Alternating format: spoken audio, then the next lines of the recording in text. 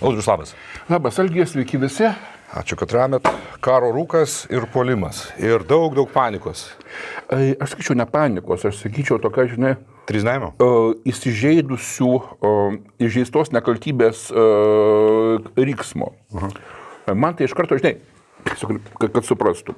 Kai tik tai sprogo Kachovkos šitą elektrinę, aš, kai sakoma, telegramas liudininkas, aš iškart parašiau, prasidėjo, viskas, taškas. Tai yra finalinis ženklas, kad prasidėjo puolimas. Labai logiška. Jo, prieš tai buvo šitą, kad buvo išduota ukrainiečių tankistam koviniai šaudmenys, ten tie, žinai, leopardams supranti gavo, buvo dar ten keletas, bet šitas dalykas, viskas aišku, tai yra puolimas.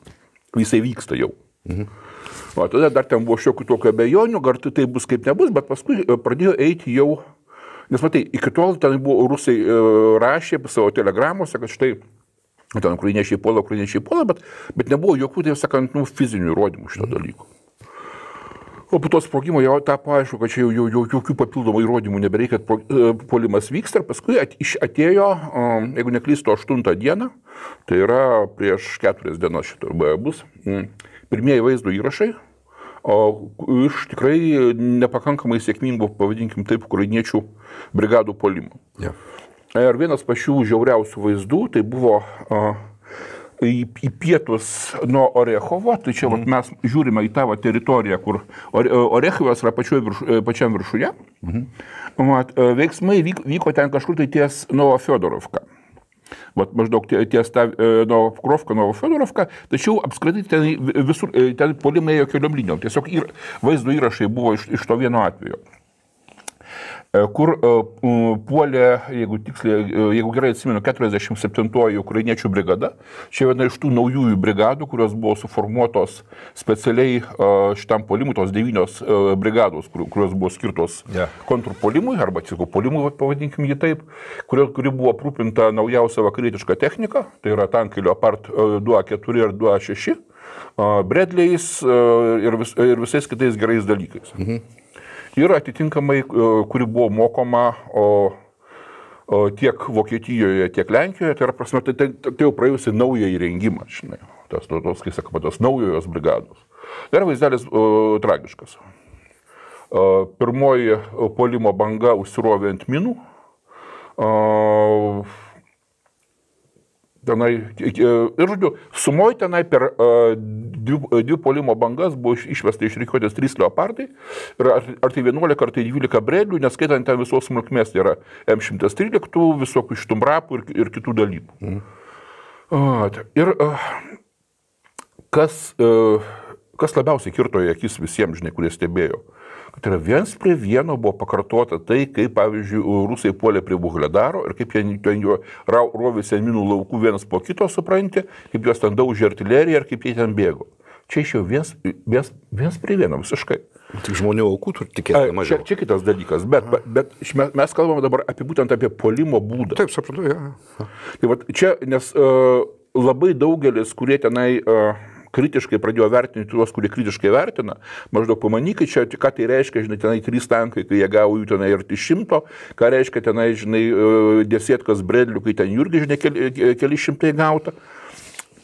Kalba ne apie tai, kiek buvo prarasta.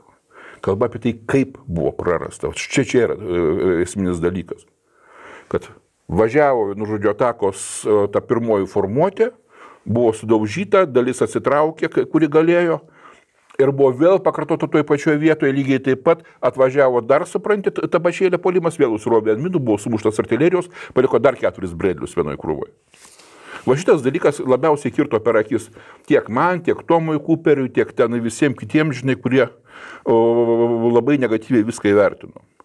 Ir ten, kai sakoma, užverė šūdas. O Jėzus tu Marija, aš maniau, kad galbūt pas mane vieną, žinai, tenai telegramą, tenai, žinai, Bačiulis čia varo rusišką naratyvą, iš rusiškų šitų telegramų paėmė. Čia vienas ir tas pats vaizdas nufilmuotas iš skirtingų pusių pateikiama, kaip dar terkelį. Alelelelele, žinai. Pas Tomą Kuperį tas pats komentaruose, pas Robalį tenai ir Julianą Riopkę tas pats komentaruose, pas Jaroslavą Volskį tas pats komentaruose, aš jau daugiau net nežiūrėjau. Visur, kai sakoma, to įžeistų sielkų supranti klyksmas.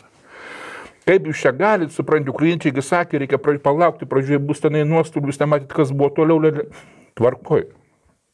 mes nematėm, kas buvo kitur. Nes mes, bet tiesiog kaip mes šiaip jau turime filmuotus vaizdus iš 4 kolonų puolimų. Tai yra 2 kolonos puolimai, o tie, kur patys žiauriausi vaizdai su sudegintais, žinai, tankais stovinčiais ir bredliais pamestais. Paskui yra antras puolimas, kur šitą rusai sudaužo, bet tiesa, nedidelė kolona, tenai vienas tankas, vienas šarvuotas automobilis plus aprūpinimo sunkvežiai, aš manau, tai buvo tiesiog aprūpinimo kolona su saugai, juos sumušė šitais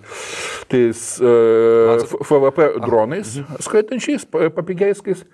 Ir paskui buvo šiek tiek tiesa Donecko srity, tai yra ne prie Orechovo, kur puolė ukrainiečių jūrų pėstininkai, jie atakavo šitais grinai ratiniais automobiliais. Tai yra mrapai, tie prancūziški šarvuoti automobiliai su patrankom, kuriuos aletankais pavadino. MX-10. Jo, MX-10 tenai.